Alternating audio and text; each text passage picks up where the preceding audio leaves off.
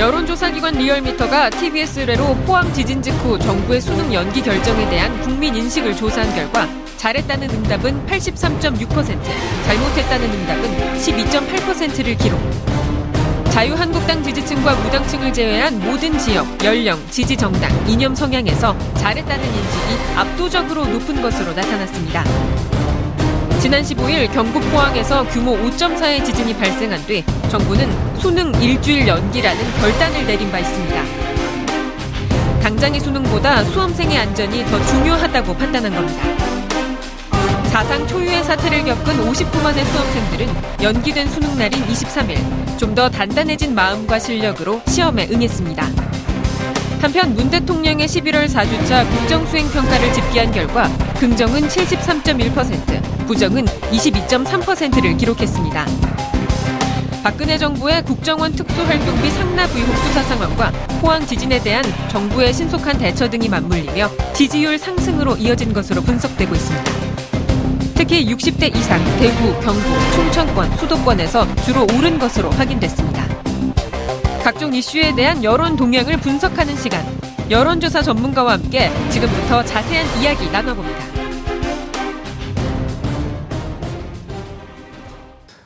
국정 지지율 주요 현안에 대한 여론 동향을 알려주는 시간입니다. 자, 함께 하실 분, 박시영 여론조사 전문가. 여기를 먼저 소개해야 되는데 여기가 더 전문가인데. 네, 그렇게 하시죠. 예, 자, 이택수 여론조사 전문가. 네, 안녕하세요. 이택수입니다. 예. 자, 여론조사한 것을 갖고 이택수 전문가보다 더 전문가인 척하는 박시영 전문가. 네, 반갑습니다. 윈지코리아컨설팅의 박시영입니다. 근데 여기 여론조사 전문가고, 그리고 네. 여론조사를 갖고 또 정치적으로 이렇게 좀 버무린단 말이에요. 네. 그 제3자가 보기엔 여기가 더 전문가 같은데 사실은 팩트는 여기가 더 강하죠. 근데 저희는 팩트 중심이고, 그 다음에 예. 해석하고 컨설팅 하는 거는 또 윈지코리아 박스. 여기 팩트 중심, 여기 허위사실 중심이다, 이런 얘기인가? 아니, 이제, 그 또 여론조사 결과 갖고 네. 해석하는 것도 중요하니까 그럼요. 요즘 보니까 그 여론조사 전문기관들이 그냥 여론조사만 발표한 게 아니라 그거 숨겨져 있는 의미, 네. 해석, 네. 이런 거를 주로 많이 하더라고요. 이게 원래는 그 문항을 많이 그 포함을 시켜서 여러 문항을 질문을 드리면 예. 그 결과를 다채롭게 심층적으로 분석할 수가 있는데 이제 예를 들면 지금 리얼미터 같은 경우는 우리가 이제 국정 지지도 중심으로 이제 하다 보니까 현안 질문 같은 게 이제 하나 정도밖에 실질적으로 이제 조사를 안 하고 있어서요. 그러다 보니까 이제 그것을 어떻게 해석할 건가에 대해서는 좀 보는 각도에 따라서 약간 다를 수 있는데 일단 여론조사라는 건 기본 분석은 데이터에 근거해서 1차적으로 분석을 하고 그 데이터에 미치는 여러 영향 요인이 그렇죠. 있을 텐데 그 영향 요인에 대해서 어떤 것들이 좀 중대하게 영향을 미쳤을지 우선순위랄까요? 이런 부분들은 여러 그동안에 이제 쭉 국민들의 여론을 추적해 오면서 민심의 기저가 어떤 쪽으로 형성이 돼 있는지를 이게 심층적으로 좀 들여다보고 있을 때 어떤 현안이 닥쳤을 때 국민들이 어떻게 반응하는 것을 나름대로 그것을 정밀하게 좀 분석할 수 있지 않을까 그렇게 생각이 듭니다. 예. 여론조사는 중요하죠. 정치의 흐름을 보려면 네. 꼭 해야 되는 거죠. 네. 근데 사실 정치인들이 여론조사 수치만 조금 관심을 가지고 있지 이게 그 민심이라는 거를 이렇게 깊게 들여다보려는 노력들은 별로 안 합니다. 자기들 이제 선거 때는 그런 분이 한 분 있죠, 한 분. 평상시에도 관심 있는 분? 예. 앞에 계신 분 아닌가요? 그렇죠. 네. 저는 이제 정치인이 아니라 이제 방송인이니까 네. 다음 그 회차에 네. 그 사장님하고 잘 협의해갖고 요 문항을 좀 넣으세요. 성탄절 민생사범 네. 사면복권 어떻게 생각하시느냐. 네. 그 다음에 이제 바로 정치인 사면복권 이렇게 물으면은 그 부정적이니까 네. 정봉주 사면복권 어떻게 생각하냐. 네. 그 다음에 그 세 번째 정치인 사면복권. 네. 저를 정치인에서 이렇게 띄워놓으라는 얘기예요. 네. 하시겠어요, 안 하시겠어요? 협의해 보겠습니다. 적극적으로. 뭐예요, 그거? 예, 아니요. 분명히 얘기했어요. 그 구속적 부시면 감옥 가고 싶어요. 이게 사실 현안 중에 하나는 분명히 맞습니다. 그럼요. 하지만 이제 그 의원님이 진행자가 직접 이런 얘기하면 예. 방송을 사유한다 이런 예. 비판에 직시할 수도 있습니다. 저는 사회적 동물이니까 예. 방송을 사회화한다. 아 그럴까요? 자 이번 주 조사한 거 좀 결과 좀 알려주시죠. 내용과. 네 오늘 저희 둘째 아들 포함해서 수능이 지금 수능 보고 있는데요. 아들 깔때기를 들이대시네. 둘째 아들이 99년생인가요? 그렇죠. 99년생이죠. 몇 년생인지도 모르면서 99년생 지금 시험 봤습니다. 예, 예. 근데 이제 원래는 지난주 오늘 시험을 봤었어야 되는데 이제 일주일 연기가 된 거죠. 진짜 애들 심정은 어떻든가요? 우리 둘째 아들은 그 전날 시험 공부할 수 있는 기간이 좀 더 길었으면 좋겠다. 왜냐하면 공부를 열심히 안 했습니다. 그래서 좀 마무리 정리할 수 있는 시간이 좀 하루만 더 아쉽다. 있었어도 좋겠는데 했는데 일주일이 이제 늘어나면서 아마 점수가 조금 더 오르지 않을까 싶은데. 아들이 재수생인가요, 현역인가요? 네, 지금 고3. 고3. 현역 학생입니다. 네, 일반고 아니면? 일반고입니다. 일반고입니다. 일반고 전성시대를 열어야 합니다.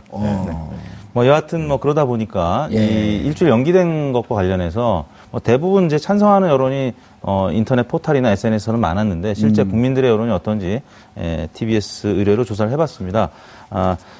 매우 잘했다는 의견이 54.9%, 잘한 편이다 28.7%, 합쳐서 83.6%가 수능 연기에 대해서 긍정평가를 했고요. 잘못한 편 5.6%, 매우 잘못했다 7.2%, 합쳐서 12.8%가 부정평가를 했습니다. 묘하게 저게 그 자유한국당 지지율하고 좀 비슷하네요. 빨간색이고. 네. 독특하네. 이제 말씀 나온 김에 지정당별로 입장차가 좀 있었는데요. 그래요? 네. 민주당 지지층에서는 96.7%가 긍정평가했고요. 국민의당 지지층도 90.2%가 긍정평가를 했습니다. 반면에 이제 바른정당 지지층은 83.5%로 그보다는 조금 낮았고요. 그래도 일반적인 것보다 높았네, 바른정당까지는. 근데 이제 자유한국당 지지층은 온도차가 꽤 컸습니다. 긍정평가 48.8%, 부정평가 42.4%. 오차 범위 내에서 긍정평가가 높긴 했습니다만 다른 정당 지지층이 80%, 90% 이상의 긍정평가한 것과 비춰보면 상당히 낮은 수치를 나타냈습니다. 독특하네요. 저게 그냥 사회적 이슈인데 어떻게 사회적 이슈와 정치적 입장에 따라 저렇게 확연히 달라지죠? 현 정부가 하는 일은 다 못마땅하다. 이 밑바탕에 깔려 있는 거죠. 뭘 잘해도 예를 들어갖고 자유한국당 지지자들은 국민 기본소득을 갖고 이달에 100만 원씩 나눠주겠다 그래도 반대할 것 같은데요? 퍼주기다. 예산입니다. 퍼주기다. 안 받겠다. 일단 받긴 받고. 그건 모르겠습니다. 근데 이게 좀 재밌는 게 한국당, 진짜 재밌네요. 어쨌든 지금 적폐청산에 대해서도 정치 보복이다. 이런 어떤 공격을 하지 않습니까? 그러다 보니까 국민 대다수 80% 넘게 찬성하는데 자꾸 고립되는 느낌이 좀 들죠. 그리고 자유한국당이 최근에 주목도가 좀 많이 떨어집니다. 똥볼이라고 하는데 헛발질들을 가끔 하죠. 그래서 이제 홍준표 대표가 최근에 안 보입니다. 똥볼이라는 표현은 이제 방송에 쓰면 안 돼. 변구. 변구통. 요즘에 이상하게 홍준표 대표가 언론에 많이 등장 안 합니다. 그러니까 특별 활동비 사건 이런 등등해서 좀 입장이 곤혹스러워 보니까 등장 안 하고 또 유혀의 최고위원의 포항 지진 발언이 있었지 않습니까? 복권은 샀대요. 천벌 받는다. 이런 얘기도 있었고. 그렇죠. 그리고 또 복권도 사야 되겠다. 그리고 오늘도 장제원 의원이 좀 어제도 그 세월호 유해 은폐했다는 이게 참 문제가 발견이 됐는데 거기에 대한 비판을 하면서 인간의 도리를 못하는 정권이다. 이렇게 발표하다 보니까 그러면 세월호를 그동안 자유한국당이 어떻게 대해 왔는지를 우리 국민들이 알기 때문에 그러니까 호재가 있는데 그걸 잘 살리지 못하고 오히려 너무 이렇게 과도하게 정권 비판 쪽으로만 나서다 보니까 국민적 공감대를 못 얻는 것 같습니다. 묘하네요. 세월호에 대해서 제가 기억하고 있는 것은 제가 세월호 가족들하고 오랫동안 같이 있으면서 특히 현재의 야당 쪽 입장은 이런 입장이 많았었잖아요. 교통사고보다도 더 적게 죽은 숫자인데 그거 그렇게 호들갑을 떠느냐. 수학여행 가다 죽은 것을 사고 난 것을 왜 국가가 책임져야 되느냐 이런 입장이 다수 아니었었나요? 그렇죠. 그런 것들을 이제 국민들이 다 알고 있기 때문에. 그런데 이제 와서 인간의 도리를 못한다? 그럼 자기들이 지금까지 인간의 도리를 못해왔다? 이런 거 자백한 건가요? 글쎄요, 그게 본인들은 짐승이다. 이걸 선언한 것으로 우리가 해석을 해야 하나요? 요즘 짐승돌이 유행하긴 하지만. 여하튼, 긍정평가가 이제, 대구, 경북, 이쪽 지역, 또 부산, 경남, 영남권 어떤지 자유한국당의 강세 지역인데. 이번에 수능에 대해서. 네네. 근데 이제 대구 경북에서도 79%가 잘한 결정이다. 그러니까 이제 대구 경북 안에서도 자유한국당을 적극 지지하는 계층들만 잘못했다고 부정평가하는 의견이 16.7%에 그쳤고요. 부산 경남도 65.2%가 잘한 결정이다. 잘못한 결정은 26.2%. 그러니까 대부분의 연령대 또 대부분의 지역에서 긍정평가가 많았는데 다만 집중적으로 포항, 경주, 울산만 좀 한번 해보시지 그랬어요. 그러려면 그러면 비용이 조사할 때 미리 저한테 전화하세요. 제가 비용 한 긴급 2, 3만 원, 2만 9천 원. 김영란법. 3배 정도 올려주셔야 합니다, 그러면. 그 내가 사장이에요, 여기? 근데 이제 재밌는 게 연령대별 분석인데요. 예. 30대, 20대, 60대 이상, 대체로 이제 잘했다는 의견이 80% 중후반, 좀 넘어갔는데, 가장 낮은 연령대가 50대였습니다. 50대가 74.4%. 긍정평가가 다른 연령대에 비해서 한 10%포인트가량 낮은 것으로 나타났는데. 왜 그랬어요? 제가 이제 둘째 아들이 이제 고3이라고 말씀드렸는데, 제가 이제 49입니다. 50대는 대체로 50대가 많습니다. 고3 혹은 재수생을 자녀로 둔 연령대가 50대가 많기 때문에. 네. 근데 이제 고3 혹은 재수생을 자녀로 둔 학부모들은 이게 빨리 끝났으면 좋겠는데. 이 고통으로 일주일을 더 연기한단 말이에요. 이런 게 심리가 그렇습니다. 있었다. 자녀들도 그렇고 또 본인들도 이제 많이 힘들죠. 그래서 그 일주일 동안이 이 경주나 포항 지역 외에는 또 그 여진을 많이 못 느꼈기 때문에. 근데 당시에 이제 포항 같은 경우 이튿날에도 여진이 16회나 있었거든요. 3.0 이상 또 여진이 계속됐었기 때문에 당연히 이제 포항 지역 혹은 경주 지역 수험생들은 불안해서 만약에 시험이 지난주 강행이 됐었다라면 여러 가지 부작용이 있었을 겁니다. 그런 차원에서 잘했죠. 많은 국민들이 80% 이상 지금 긍정평가를 하는 건데. 다행히 오늘 또 수능이 진행되고 있는데 특별한 사고는 없었고요. 여진이 조금 전에 이제 보도를 보니까 1.7, 그러니까 체감되지 못하는 여진이 한 번 있었다고 하는데요. 지난주에 시험이 치러졌으면 상당히 여러 가지 부작용 또 불만들이 있었을 텐데 지금은 이제 거의 그런 얘기들이 이제 없을 정도로 좀 잦아들었기 때문에 잠깐만요. 근데 정말 우리 이택수 전문가 같은 경우는 집에 거의 안 들어가잖아요. 들어가나요? 좀 늦게 들어가죠. 예, 그러니까 아들 공부하는 거는 이제 주로 집에 계신 사모님이 많이 부담을 질 텐데 연기하는 거에 대해서 부담스럽던가요? 저희 와이프 얘기하시는 아니요, 본인이. 저는 아무튼 우리 아들이 하루라도 더 시간이 있었으면 좋겠다 그랬기 때문에 연기가 돼서 좀 다행스럽게 생각했어요. 시험을 보든 말든 관계하지 않는다 이런 건 아니고요. 근데 워낙 이제 우리 둘째 아들이 공부를 열심히는 안 했기, 본인도 알고 저도 알고 있었기 때문에. 훌륭하게 되겠네요. 네. 예. 이번에 과정에서 대통령의 리더십이 굉장히 빛이 났습니다. 이제 나중에 이제 설명드리겠습니다만 지지도하고도 연결이 됐는데, 보도에 많이 됐었지만, 이게 최초에는 수능 연기 계획이 없었다는 거 아닙니까? 수보회의 할 때만 해도 청와대 자체적으로 비서실장 주재. 근데 대통령이 지진 발생하자마자 1시간 뒤에 귀국을 했는데 바로 수보회의를 열어서 그런 얘기를 했다고 합니다. 꼼꼼하게 지적을 하시면서 만약에 영어 듣기 평가할 때 이 지진이 발생하면 정전이 된다든가 유리창이 흔들려서 제대로 못 보는 상황에서 어떻게 할 수 있느냐. 이런 식으로 계속 지적을 하다 보니까 그렇다면 현장의 분위기를 좀 더 정확히 알아보자 해서 내려가라 그랬대요. 김부겸 장관을 급한 거죠, 포항에. 그래서 들어보고 나서 이건 연기를 해야겠다 해서 8시 20분에 부랴부랴 김상건 부총리가 교육부총리가 일주일 연기 발표를 했는데. 몇 시에 한 거예요, 그게? 8시 20분, 저녁에. 그렇기 때문에 다 전달이 안 되는 사람도 있더라고요. 보니까 휴대폰을 아예 꺼놓고 생활하는 친구들도 있더라고요. 3수, 4수 이렇게 하는 친구들 중에는. 그래서 연락 못 받아갖고, 그 다음날 허겁지겁, 학교에 가보니까, 수험장소에 가보니까 이게 연기됐다는 걸 알았다. 그럼 이게 지난주 지진 난 게 수요일 날 났던 건가요? 전날 나서, 3시쯤에 나서, 이게 밤에 8시 20분에 결정이 되니까, 굉장히 긴급하지. 그러니까 리더의 가장 중요한 자질 중에 하나가, 대통령 자질 중에 하나가 위기 대처 능력입니다. 근데 위기 대처 능력이라는 거는 빠른 결단력이 필요하거든요. 그런 측면에서 이번 과정들을 보면서 대통령이 안전이라는 문제와 공정성이라는 문제 두 가지를 굉장히 중요하게 바라본 겁니다. 안전이라는 건 어쨌든 지진 나면 중요한 거니까. 또 세월호 경험을 우리가 해보지 않았습니까? 그리고 공정해야 한다. 그러니까 대다수가 문제가 없다라도 소수가 불공정한 상황에 놓여 있으면 그거 옳지 않지 않는 거 아니냐 이런 어떤 지적들을 한 거죠. 사실. 현장에 가본 게 현장에 답이 있다라고 하는 정치권의 속설이 있잖아요. 네, 그렇죠. 그러니까 어쨌든 이번 과정에서 준비된 대통령의 모습을 보여줬다 이렇게 좀 평가하고 이 과정에서 좀 재밌는 거는 현장에 김부겸 장관 파견한 건 적절했었나요? 그렇죠. 행안부가 그 안전을 대책을 책임지니까 일단 갔고 그 안전 상황을 먼저 진단을 해야. 그 수능 연기 여부에 대한 판단을 하는 거니까요. 그렇죠. 수험 장소 4개 학교가 안전한지. 그렇죠. 그게 제일 중요하니까. 그래서 두 분이 이번에 빛이 났어요. 김상곤 교육부총리하고 김부겸 장관이 빛이 났는데 김상곤 교육부총리 같은 경우는 현 정부의 정책 중에서 가장 마음에 안 드는 정책도 쭉 뽑아오면 교육 정책이 제일 높게 나왔었습니다. 그동안에. 다른 정책에 비해서 좀 불만의 강도가 좀 있었거든요. 근데 이번 과정에서 좀 존재감이 좀 드러났고요.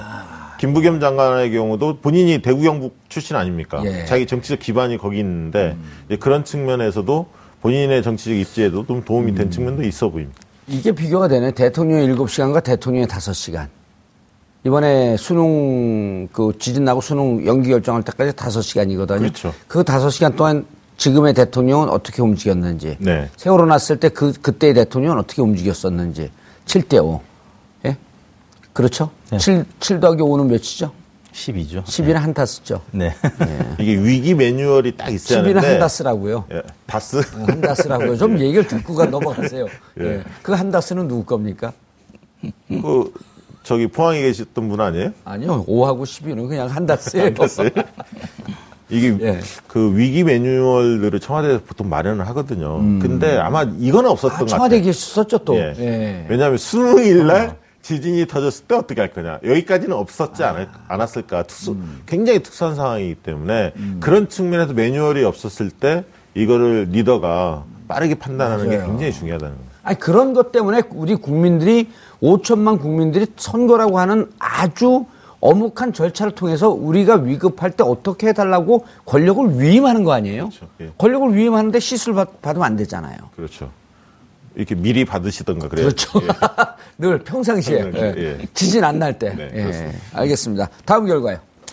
네, 뭐 그러다 보니까 예. 이 자유한국당 지지층에서도 아까 오차 범위 내긴 합니다만 6%포인트 긍정평가가 높았다라는 것인데 의미가 있네요. 네, 만약에 예. 뭐 여하튼 조금이라도 부정적인 평가의 요인들이 있었다면 자유한국당 지지층이나 뭐 60대 혹은 TK 지역에서 부정평가가 뭐 오차 범위 내라도 높았을 텐데 지금 말씀드린 대로 자유한국당 지지층들조차도 6%포인트 긍정평가가 높았다는 거는 그리고 전체적으로 84%가량의 긍정평가라는 거는 뭐 상당히 높은 수치라고 할 수 있겠습니다. 그 다음 이제 뭐 그러다 보니까 문재인 대통령의 지지율 이제 소개 안 드릴 수가 없는데요. 바로 대통령 지지율로 넘어가네요. 예. 문재인 대통령 지지율이 지난주 저희가 주간 집계가 71.6%였는데 이번 주 73.1%로 지금 4주 연속 70%를 이어가고 있습니다. 예. 뭐 물론 이제 다양한 요인들이 영향을 미쳤겠지만 지금 이제 그 자유한국당 쪽에서 전에 왔던 여러 가지 부정평가 때문에 뭐 아까 소개해드렸습니다만 유해 최고위원회 그 막말 논란이라든지 아니면 최경환 의원의 그 검찰 뭐 수사 소식 뭐 등등 때문에 오른 것도 있겠지만 첫 번째는 이 지진 대처 능력이 이제 뛰어났다 이렇게 국민들이 평가하는 것 같고요. 두 번째는 이국정 교수가 뭐 어려운 과정 속에서 JSA 기순 병사를 이제 살려냈는데 뭐 그런 소식도 문재인 대통령 국정수행 평가에는 긍정적으로 영향을 미치지 않았나 싶습니다. 아주 호재죠. 네, 네, 왜냐하면 온 국민들이 어떻게 될까 고민하고 있었는데 또 그 와중에 수술 와중에 23cm 정도 되는 거대 회충이 발견되면서 부부의 경제적 실상, 건강 실상까지도 노출이 됐단 말이에요. 네. 이 하나로 여러 가지 남북관계도 얘기할 수 있고 그다음에 이 생명을 결국 구해낼 것이냐 말 것이냐라고 하는 이런 또 그 긴박한 상황에 있었고 또 어제는 공교롭게도 JS의 그 CCTV 영상도 공개됐고 온 국민이 돈 안 내고 영화 본 거예요. 그 아주 절박한 순간에. 근데 그게 정말 영화보다도 더 긴박하더라고요. 네. 그래서 정치 외적인 요인이었음에도 불구하고 지금 JSA 그 기순 병사 소식 때문에 문재인 대통령의 지지율이 올랐다고 봅니다. 그래서 지금 4주 연속 그게 반영이 된 건가요? 네, 월화수 저희가 조사를 한 것인데요. 지지율이 계속 이제 오름세로 가파르게 오름세로 지금 나타나고 있고요. 물론 이제 그 당내에서도 여러 이제 그 부정적인 소식이 있을 수가 있는데 대체로 지금 그런 소식보다 전병헌 수석이 이제 영장이 청구됐죠. 이제 그런 소식에도 불구하고 지금 정치 외적인 요인과 또 지금 자유한국당과 여러 가지 부정적 소식 때문에 문재인 대통령 지지율이 올랐습니다. 그리고 부정평가는 22.3%로 지난주 대비 한 2%포인트가량 감소한 것으로 나타났습니다. 예. 대통령 지지율에 대해서요. 그러니까 뭐 대통령이 잘해서 하는 것도 있지만 제가 볼 때는 아까 했던 야당이 제 몫을 못하고 있는 것도 영향을 미치는 것 같아요, 사실은. 그거 크죠, 그게. 그게 아까 이제 그 홍준표 대표 얘기도 했었고, 장제원 유효의 이 의원이나 이런 분들의 이제 발언 얘기도 했는데 사실은 이제 국민들한테 최경환 그 의원의 그 메시지도 상당히 충격적이었죠. 왜냐하면 자기가 개인적으로 받은 돈이 있다면 대구역에서 할복을 하겠다. 동대구역. 동대구역에서 할복을 하겠다. 굉장히 센 워딩을 썼거든요. 이제 이런 것들이 싫어해요. 예, 이런 것들이 국민들한테 굉장히 뇌리 깊게 박힙니다. 그리고 결국 할복 안 할 거 알거든요. 그리고 또 밝혀졌고요. 예. 진술이 있었지 않습니까? 그래서 이게 뭐 사실에 부합하는 거 아닌가 국민들이 좀 보고 있는 거고요. 예. 이런 면들이 좀 맞물렸고 그러나 대통령 지지도 계속 고공행진을 할 건가? 저는 뭐 크게 빠질 가능성은 별로 없어 보입니다만 단기간에 어쨌든 예. 악재 요소도 좀 있었습니다. 아직 다 반영은 안 된 것 같고요. 어쨌든 전병헌 전 전무수석의 구속이 될지 여부가 내일 이제 결론이 나는데 물론 이제 이게 그 다툼의 여지는 많이 있어 보입니다. 예. 그러니까 제3자 뇌물 뇌물 명목으로 그리고 횡령 여러 가지를 걸었는데 실제 이제 그 비서관의 단독 범행이냐 아니면 실질적으로 전병헌 수석이 지시를 했거나 인지를 했거나 이 다툼이 좀 있는 것 같고 내일 어쨌든 최종적으로 결론이 난다고 하니까 물론 이 사안이 정무석에 임명된 이후에 벌어진 사안이 아니라 한 2년 전 과거의 일이기 때문에 국민들이 볼 때도 가려서 보는 측면도 좀 있는 것 같고요. 그다음에 아까 이제 세월에 만약에 불법으로 했다고 한다면 그건 벌을 받아야 되는 거죠. 뭐 당연히 타격이 약간 있겠죠. 그리고 세월호 유해 은폐한 것 이 부분이 있었는데 아까 이제 자유한국당이 이 문제에 대해서 이상하게 대처하면서 대통령의 지지율로서 바로 빠지지는 않을 것 같고요. 그다음에 이제 오늘 또 박지원 대표도 전 대표도 그런 말씀을 하셨지만 홍종학 장관을 임명하면서 대통령이 좀 메시지를 남겼지 않습니까? 국회에서 좀 논란이 됐던 사람들이 오히려 일을 잘한다. 뭐 이런 말씀을 하시다 보니까 그건 좀 적절치 않은 것 같고요. 그런 건 좀 안 했으면 좋겠어요. 예, 그러다 보니까 좀 갑론을박하면서 좀 빌미를 좀 주지 않았나. 오히려 국회에서 이렇게 논란이 됐고 그다음에 많은 분들이 청문회에서 문제 제기를 했기 때문에 그런 것을 잊지 말고 조금 더 신중하게 열심히 잘했으면 좋겠다. 이렇게 됐으면 훨씬 더 신뢰가 쌓였을 텐데. 예. 맞습니다. 그런 부분이 좀 아쉽더라고요. 네, 좀 아쉽습니다. 예. 그럼에도 불구하고 아무튼 195일 만에 정부 그 1기 조각이 이제 마무리가 됐다는 195일이요? 예, 소식이 있었기 때문에 그 조각 소식은 긍정 평가를 미쳤다고 보는데요. 같은 날 이제 아무튼 그 홍준표 대표의 검찰 특활비 관련된 의혹 제기 이 소식 때문에 좀 이 부분도 문재인 대통령 지지율에는 긍정적으로 영향을 미친 것이거든요. 그러니까 한국당의 여러 가지 악재들이 지금 계속적으로 문재인 대통령에는 좀 도움이 되고 있습니다. 그다음에 저는 고위공직자들 칠 때 인선 기준을 강화해서 지금 발표하지 않았습니까?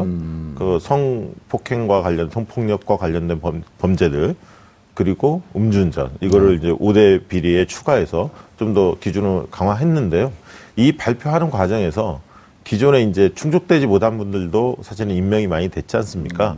사실 그리고 이 부분에 대해서 좀 더 언급을 좀 해줬으면 그리고 시기가 곧바로 그 다음날 하다 보니까 약간의 좀 논란이 좀 있는 것 같아요. 그래서 조금 더 어떤 인선 문제에 대해서 대통령의 생각 또 청와대 입장 이런 부분들이 솔직 담백하게 좀 더 전달됐으면 하는 아쉬움이 좀 있었습니다. 알겠습니다. 다음 정당 지지율 들어가나요? 네.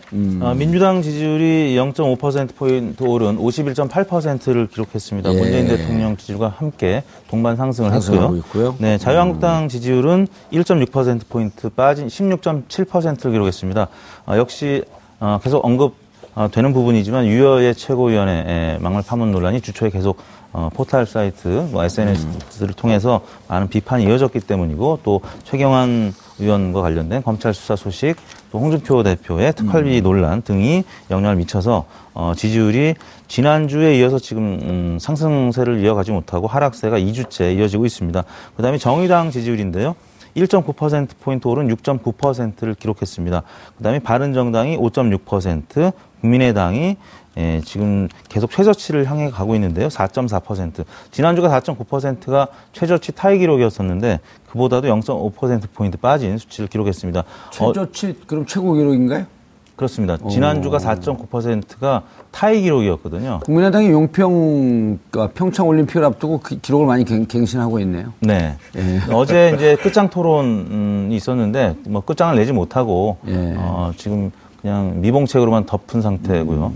여전히 당이 이제 깨어질 위기에 지금 처해 있기 때문에 지지율이 계속 빠지고 있는 것 같고요. 정의당은 김종대 의원 파문이 있었음에도 불구하고 지금 이제 홍종학 의원에 대해서 이른바 정의당 데스노트 이번에는 이제 홍종학 의원에 대해서는 이제 찬성 입장을 나타내면서 문재인 정부가 드디어 1기가 조각이 마무리될 수 있는데 좀 기여를 했죠. 그래서 정의당에 대해서는 좀 긍정평가가 김종대 의원 파문에도 불구하고 지금 좀 있었던 것 같습니다. 그래서 김종대 의원 파문은 반영이 안 된 거죠, 지금? 반영이 안 됐다고 해야죠, 어제부터니까. 네, 현재까지는 반영이 뭐 크게 되지는 않은 것 같습니다. 네, 아직 조금 더 지켜봐야 할 것 같은데. 김종대 의원도 액면 내용을 또 파고 들어가 보면 이육종 교수를 비판한 게 아니고 일반론을 얘기한 건데 그것을 네티즌들이 싹물 붙인 것처럼 보여요. 근데 그 발언을 들어보면 그거는 약간 빌미를 준 측면이 있죠. 워딩 자체가 조금 문제가 있죠.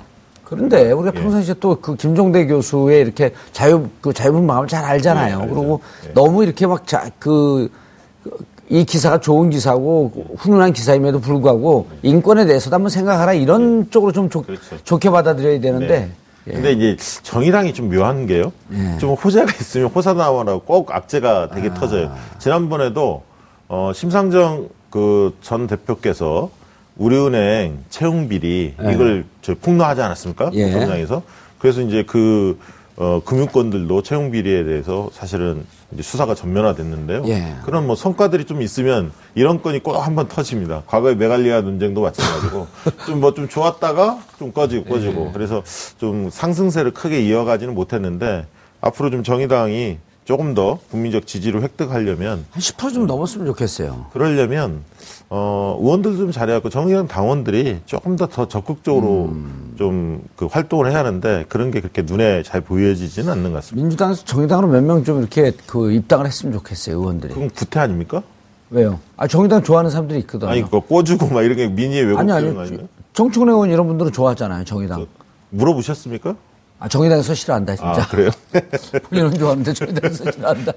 근데 이택수 대표님께 한번 여쭤보고 싶은데 제 진행자는 아닙니다만 안철수 지금 대표께서 바른정당하고 이게 통합론이 계속 상당 기간 좀 이어질 것 같은데 안철수 대표 측에서는 어떻게 보실 것 같은 느낌이 드세요? 손해인 것 같으세요? 아니면 이익으로 보실 것 당장은 손해 본다고 생각을 할 것 같아요. 근데 지난번 이제 비밀 여론조사 당내에서 이제 실시했다가 근데 두 번 다 그렇게 노출을 시켜요. 네. 그러니까 어떻게 보면 이제 좀 의도적인 걸 수도 있죠. 이제 중앙선거론조사 심의위원회 홈페이지에도 등록이 됐었는데요. 아무튼 공개가 됐음에도 불구하고 비밀 여론조사라는 이제 수식어가 여전히 붙고 있는데 그 조사에 따르면 바른정당과 국민의당이 합쳤을 때 시너지가 가장 높은 것으로 나타났고, 그리고 2등으로 올라가는 수치를 기록했거든요. 대략. 1차 아니에요? 1차 10월에 조사했던 거. 이번에도 오늘인가요? 발표 또 나왔습니다. 조사 결과. 한국리서치에서 나온 결과. 뭐 그런 조사가 있다 보니까. 그 포인트는 두 가지였는데, 정당 지지율은 2등으로 올라가는데, 야당의 대표 주자가 누구냐라고 물었을 때 전국에서 유승민 대표가 1위였고요. 그 다음에 2위가 홍준표, 3위가 안철수였는데 호남에서도 유승민이 1위였고 안철수 대표가 2등인가 이렇게 좀 뒤처지는 것으로 그렇게 그러면 그렇게 합당했다가 또 유승민한테 밀리면 또 탈당할 거 아니에요? 근데 이제 지금 봤을 때 안철수 대표는 그 길만이 살 길이다. 자기가 차기 대선을 위해서 이렇게 확고하게 생각하신 것 같고요. 그러다 보니까 아마 지금 당장의 지지율에 별로 연연해 하지는 않는 것 같아요. 좀 떨어진다 하더라도 어떻게든 통합을 성사시키면 반등할 수 있다. 이런 어떤 희망적인 근거만 가지고 계속 좀 밀어붙이는 거 아닌가. 좀 그렇게 생각이 좀 들고요. 그러면 이게 과연 박지원 전 대표나 정동영, 천정배 등 호남 중진들이 과연 당을 뛰쳐나올 것인가. 이 문제가 좀 사실은 관전 포인트인데 물론 그런 분들이 일부는 나올 수는 있습니다만 쉽지는 않을 겁니다, 아마. 왜냐하면 그럼 어떻게 됩니까? 그걸 한번 보시죠. 만약에 뛰쳐나오지 않으면 통합한다고 했을 때 통합은 어떻게 전당대회를 거쳐야 되잖아요. 그럼요. 전당대회 거쳐야죠. 그 전당대회에서 반대하면 어떻게 되는 거예요? 반대하면 통합이 좌절되는 거죠. 당대표 사퇴해야죠. 그럼 자중질환으로 쭉 빠질 거 아니에요? 그럼요. 근데 지금의 당원 구조가 통합적으로 조금 흐를 가능성도 있습니다. 왜냐하면 지금 그 당원의 상당수는 또 안철수 대표를 지지하는 분들이 꽤 많거든요. 그러니까 지난번 당대표 선거에서도 안철수 대표가 승리하지 않았습니까? 50몇 %인가 지지를 받았는데요. 그렇기 때문에 호남 베이스를 가진 당원들도 있지만 안철수 대표를 지지하는 당원이 상당수 있기 때문에 전당대회까지 가면 어떻게 될지는 모르겠고요. 특히 이제 원외 지역위원장의 경우에는 안철수 대표를 지지하는 그룹이 좀 더 많다고 봐야죠. 왜냐하면 호남 대체적 현역들이고 나머지 원외는 호남 외의 지역들의 의원들이기 때문에 거기에서는 어쨌든 연대나 통합이 유일하다 이렇게 보는 분들이 상당수 있을 거라고 보여지기 때문에 만약에 그 국면으로 간다면 박지원 전 대표 같은 경우는 탈당할 가능성이 좀 더 높다고 봐야죠. 예를 들면 마지막 지금 남은 수가 도지사 선거 이런 것들인데요. 차기에 자기 정책 계산에서 이게 맞지 않는다면 중진들은 그럴 수 있다고 봅니다. 그러나 이제 호남 초선들의 문제가 있죠. 경쟁력이 높지 않기 때문에 과연 홀로 나와서 몇몇 모였다고 해서 그분들이 차기 총선에 살아남을 수 있을까에 대한 확신이 없죠. 아니 그래도 어쨌든 그쪽으로 갈 수 없으면은 20명 정도 수를 맞춰갖고 원내 교섭단체를 만들려고 하는 노력을 하겠죠. 그러니까 그 새싸움의 문제입니다. 그러니까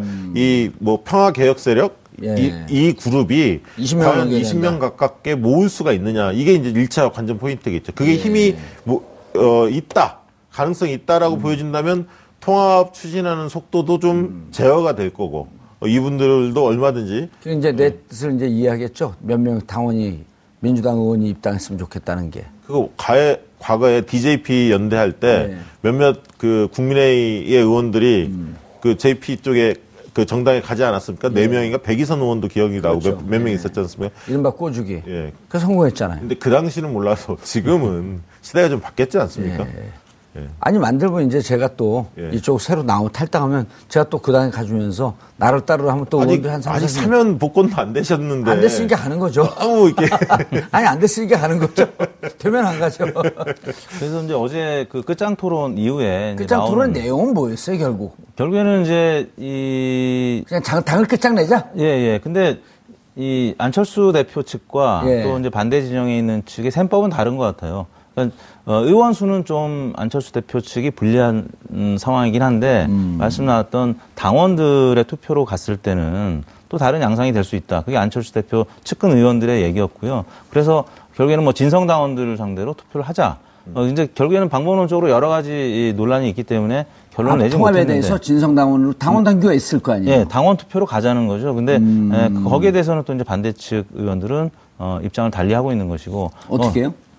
왜냐하면요, 이게 당원 투표가 최고 의사결정 기구라는 게 없어요. 없죠. 전당대회만 있고 당원 거죠. 투표는 참고 자료거든요. 사실은 당원들 뜻이 이러니까 반영해서 우리가 끌고 가자. 상무위원회 회의 이런 것도 위임받지 않고서는 무조건 이런 거 당의 그렇죠. 통합이나 당 해산 이런 거는 전당대회에서 결정을 해야 되는 거 아니에요? 네. 그렇죠. 맞습니다. 예. 안철수 대표가 이런 정당 이런 흐름 이 규정을 할까요? 네, 과거에는 뭐 그런 발언도 있더라고요. 과거에는 문재인과 안철수 문재인 대표 시절에 논란이 벌어졌을 때 이제 문재인 대표가 당원 뜻을 좀 묻자 뭐 이런 거를 했을 때는 또 반대했었고 안철수 당시에 그 의원께서는 그래서 이제 이 정치적인 어떤 상황에 따라서 태도들을 계속 바꿔오는 거 아니냐, 표리부동하다 뭐 이런 어떤 비판들도 있습니다. 한 인터넷 매체 보도를 보니까 이제 국민의당 의원들이 그 교섭단체를 국민의당 교섭단체에서 이탈을 해서 별도 교섭단체를 구성한다. 탈당을 하지 않고 뭐 그런 얘기까지 나오더라고요. 만약 그렇게 되면 사실상 뭐 당이 깨지는 건데 만약에 반대하는 분들이 반대하는 분들이 한 20여 명이 나와서 탈당을 하지 않고 국민의당 교섭단체에서 이탈을 한다. 그게 가능한가요? 예, 법적으로 그게 과거 전례가 있더라고요. 열린우리당 때 김현미 의원이 잠시 교섭단체에서 이탈한 적이 있는데 그렇게 되면 국민의당은 당은 있는데 교섭단체 안철수 대표 중심으로 한 의원들의 교섭단체는 무력화되는 것이고요. 그런 차원이라면 안철수 대표 입장에서도 바른정당이랑 어떻게든 합쳐서 교섭단체를 구성해야 되는 것이죠. 교섭단체 구성이 안 되겠죠. 예를 들어 열댓 명이고 저쪽에 이쪽하고 합하게 되면 떠날 사람들이 또 한 대여섯 명 되거든요. 그럼 간당간당해지는 겁니다. 20명이. 간당간당하지 않고 18 내지 19 정도 되겠죠. 그래야지 그게 정상적인 모습이죠. 당을 갖고 국민이 위임한 정당인데 이렇게 저렇게 뭐 주물럭 무슨 쿵떡을 만드는 것도 아니고. 근데 이제 사실은 그 박지원 전 대표나 정동영 의원이 의구심을 갖는 거는 단순히 바른정당까지만 하는 게 아니라 자유한국당을 노리고 있는 거 아니냐. 그렇죠. 그래서 보수대연합의 길로 가는 거 아니냐. 예, 이렇게 이제 하자는 거 아니죠. 예, 의구심을 갖고 있기 때문에 그런 부분에 대한 뉘앙스가 몇 가지 징후들이 나타나고 있기 때문에 이 부분은 절대 안 된다 이렇게 결사 반대하는 것으로 보여집니다. 예. 그 지점에서 이제 YS의 3당 합당 방식이냐 아니면 DJP 연합이냐 그 논란이 어제 그 끝장 토론 내에서 많은 얘기가 있었다고 하더라고요. 박지원 대표 같은 경우는 야당에 지금 유력한 주자가 없기 때문에 이렇게 묶어서 본인이 그 주자가 되려고 한다. 그런데 또 막상 여론조사하면 유승민이라면서요. 네, 그렇습니다. 그걸 전문용어로 죽 써서 개해준다는 거 아니에요? 예? 그러니까 그만큼 이제 호남에 다녀오면요. 예. 실제로 이제 안철수 대표에 대해서 호남 민심이 어떤지 저도 이제 호남에 갈 기회가 있으니까 건네보면 과거 대선 때하고는 사뭇 다릅니다. 공기 자체가 다르고요. 반응 자체가 다릅니다. 그러니까 바로 대답을 바로 안 합니다. 이렇게 좋든 싫든 별 관심 없다. 이런 어떤 태도들을 많이 볼 수가 있습니다. 뭘 하든 이제 대세 지장 없고 좀 정치적 후권 뒤로 이제 퇴진해라. 그러니까 차기에 염두에 두는 사람이 아니다라는 인식이 상당히 형성돼 있는 것 같습니다. 알겠습니다. 여론조사 결과 뭐 더 얘기할 건 없죠. 국민의당 지지율이 지금 호남에서 보니까 10.1%거든요, 이번 주에. 민주당 지지율이 64.5%고요. 예. 그러니까 자유한국당 5%. 알겠습니다. 국민의당 그것만 얘기하면 됩니다. 별 차이가 없는 거 봐서는 국민의당이 지금 호남에서 굉장히 열악한 환경에 처해 있다고 봐요. 알겠습니다. 자, 여론조사 정기적으로 하는 다음 주에 다시 뵙고 두 분 인사하세요. 네. 예. 예. 자, 감사합니다. 11월 23일 목요일 정봉주의 품격시대 마치겠습니다. 자, 수능 본 학생들 여러분, 오늘 기분 좋지만 그래도 마음껏 뛰놀면서 사고 나지 않게 조심해 주시기 바라겠습니다. 감사합니다.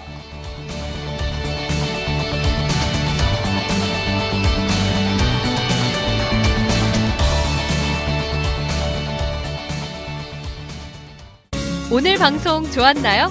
방송에 대한 응원 이렇게 표현해주세요. 다운로드하기, 댓글 달기, 구독하기, 하트 주기. 더 좋은 방송을 위해 응원해주세요. 다운로드하기, 댓글 달기, 구독하기, 하트 주기. 기억하셨죠?